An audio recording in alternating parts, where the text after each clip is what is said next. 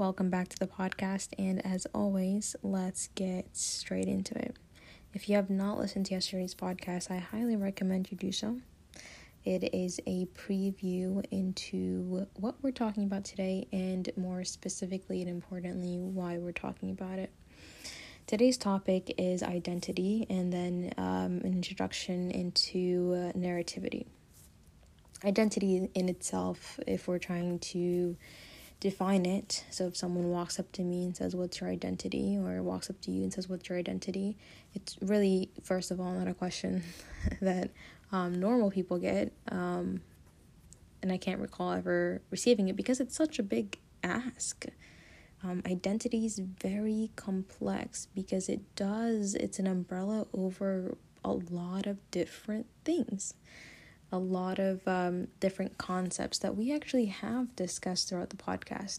So a general definition would be the qualities, the beliefs, the personality traits, and the expressions, or even the appearance that someone has. So all those characteristics together, and more of them, those are just a few, but it's multiple characteristics together that form an identity of a person.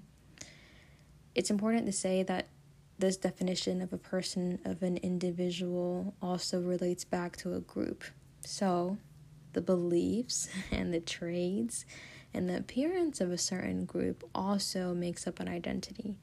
And that's why it's really hard and weird for someone to come up to you and tell you, "What's your identity? What do you mean? Are you talking about how I identify when it comes to gender, or my socioeconomic status, or sexual orientation, or even things like religion?"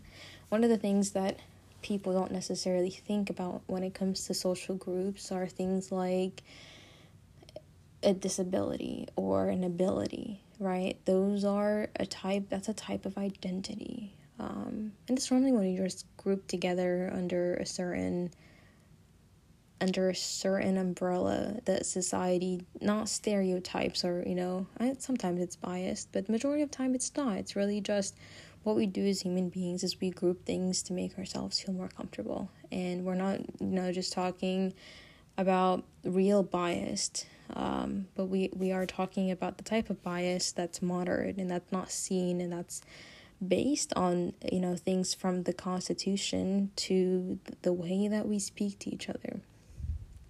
Back to the individual, though, identity can go from all the stuff that we listed back to smaller things like your likes and your dislikes, your motivations and aspirations, or even your moral code and values. And so, again, it's such a complex concept that when we talked about identity yesterday, we talked about it in congruence with narrative self, or narrativity. And to be quite honest, narrativity is a form of identifying. For example, and actually we'll get into it, but keep in mind that identity is the umbrella over everything. And so it's not really something that you can give one answer to. It's a complex, it's literally all the things that a person chooses to be made of, chooses to be grouped with, whether that is based on their own upbringing and their own choice, willingly, verbally speaking about it, or even based on a biased perspective from other people. People will walk around and say that you're part of a social group or a social identity of some sorts, regardless of what you think, because the way that people perceive us has nothing really to do with us and everything to do with them. The way that you perceive others has to do with your own personal upbringing, your own values and perspectives into the world. And so as much as you'd like to think that you're not biased, we're all very biased. Now, while defining identities, great and all, yesterday we took a misstep by assuming the answer to the question of who am I directly led to answering our identity as people, as individuals. And today we find out that's not necessarily true.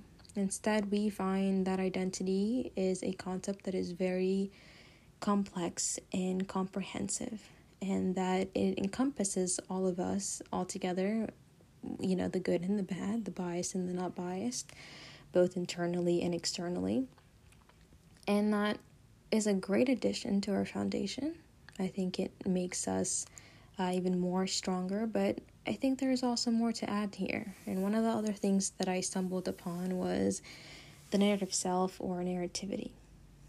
And narrativity itself is the story we tell ourselves each day. While studying this, I found out that not everyone lives their life through a story format. And that was quite interesting, because I always believed that identity was wholesomely a story. And it was the story that I told myself about being a part of all these different identity characteristics and all these different social groups and identity groups. I also lived life based on the fact that me in the past, me now, and me in the future were one person, but it was stretched over time. And that it's not that I wanted or could have escaped any parts of what I went through, but there's a difference between someone who lives a narrative life and someone who doesn't. Someone who lives a narrative life like me sees themselves or their being extended in time, which means that everything in the past is a part of you right now. It impacts every single decision that you make, and every decision that you make now is detrimental and essential for who you want to be in the future. And so all of it is very combined and very well webbed together. Now, while I still function as such, I do see some of the cons of what I wrote, because and to some extent the narrative that you tell yourself, the story that you tell yourself about yourself or about your reality, can be skewed in many different ways, and some people can take it to the far right or the far left, and we always say that we need balance. Psychologists say that if your narrative self, or the story that you tell yourself, the self-storying, if that is similar or even, as close to exact as you can get to your actual life, the more psychologically healthy you are. And the opposite obviously leads to psychological unsettling. And so I also thought about that, and that's something to think about too. If you believe in narrativity and function as such, is the story that you tell yourself as close to the actual truth and reality or not? And if so, does that lead, how is your psychological mindset, right? Like, how are you doing? Those are our questions we need to ask ourselves while reading all this stuff. A lot of philosophers believe that narrativity is central to self-identity. So going back to identity, narrativity is a kind of self-identity. Like we said, identity is the big umbrella, and narrativity is a part of that. And so now is a good time to kind of stop and think about if you're part of this group or not. I definitely am. And I always thought that everyone else was like that. And I guess that's not true. Because there is this American philosopher called Gail Strawson, who fearlessly writes about his, narrativity critiques. I mean, this guy does not believe in it. Even as well call it BS in all his writings, but I do respect him highly. He's one of the philosophers that I do read. And I stumbled upon his critique of narrativity, and it was very eye-opening, because I didn't even think that I lived any differently. I literally thought everyone saw their life as a story. And And so he has a lot of points that he makes, but we're not here to analyze Strawson. We're here to just see the difference between someone like Strawson's idea of how he lives daily and someone like me. And Strawson's is actually, the opposite, where he doesn't see himself extended throughout time. He understands, right? Like he knows that he has a past and a future. One of the ways that he describes it is that he has no significant sense that him right now, the one in front of you, was there in the past, if that makes sense. And so think of it almost as if we all have selective memory of some sorts. So the way that I'm understanding it, it's as if, he remembers, obviously, the past. He just doesn't connect it, right? He doesn't base his today and his future based on that. So he recognizes the past, and he recognizes the journey. It just has no significance into what he does today, which is interesting, because all the people that I listen to that I consider mentors and everyone that I look up to normally aspire to do things based on their past or based on an experience. And what Strawson theorizes and fundamentally believes, and I really wonder if any of you guys live like Strawson, is that both people can live very happily. And he describes it, he's considered an episodic, and I guess I'm considered diachronic, which is basically a self-experience where you see yourself extended throughout time, and he's, just here in the now. So I find that quite interesting. And now to the question of what does this have to do with us?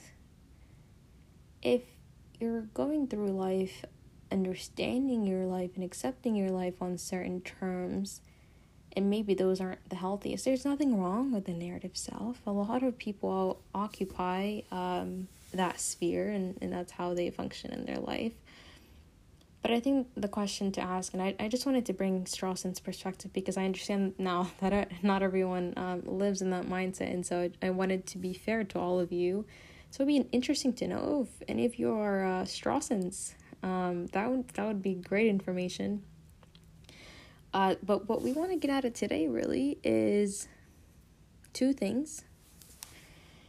First of all, it's that identity is, of course, broad, and narrativity is a part of that, but narrativity itself can have toxic traits, and so understanding the balance between the story that you tell yourself and the reality, and making sure that those are as close to possible, as close to each other as possible, is really important. But the second thing is that we really should be more aware of those who hold opposing views than us.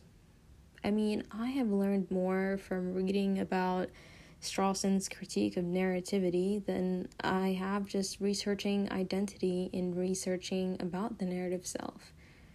And that just, goes to show that we've been in this weird phase of society and industries where you're given, it's, polarization and whatnot on many different spheres, not just politically, where you're given a lot of what you believe in, and at times you are given stuff that could sway you to the other side if you don't have a very strong personality, but in essence they're feeding you a lot more of what you want to hear.